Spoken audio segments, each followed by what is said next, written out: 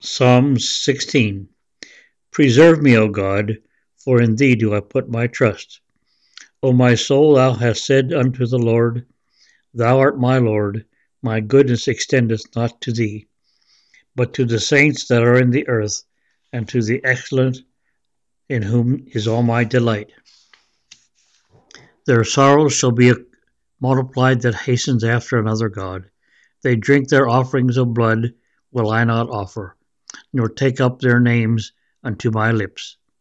The Lord is the portion of mine inheritance, and of my cup thou maintainest my lot. The lions are fallen unto me in pleasant places. Yea, I have a goodly heritage. I bless the Lord, who hath given me counsel. My reins also instruct me in the night seasons.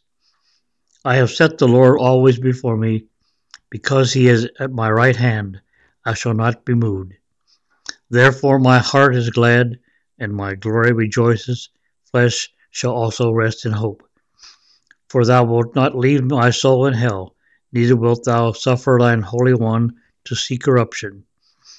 Thou wilt show me the path of life. In thy presence is fullness of joy. At thy right hand there are pleasures for evermore. This is read by Orville Heister.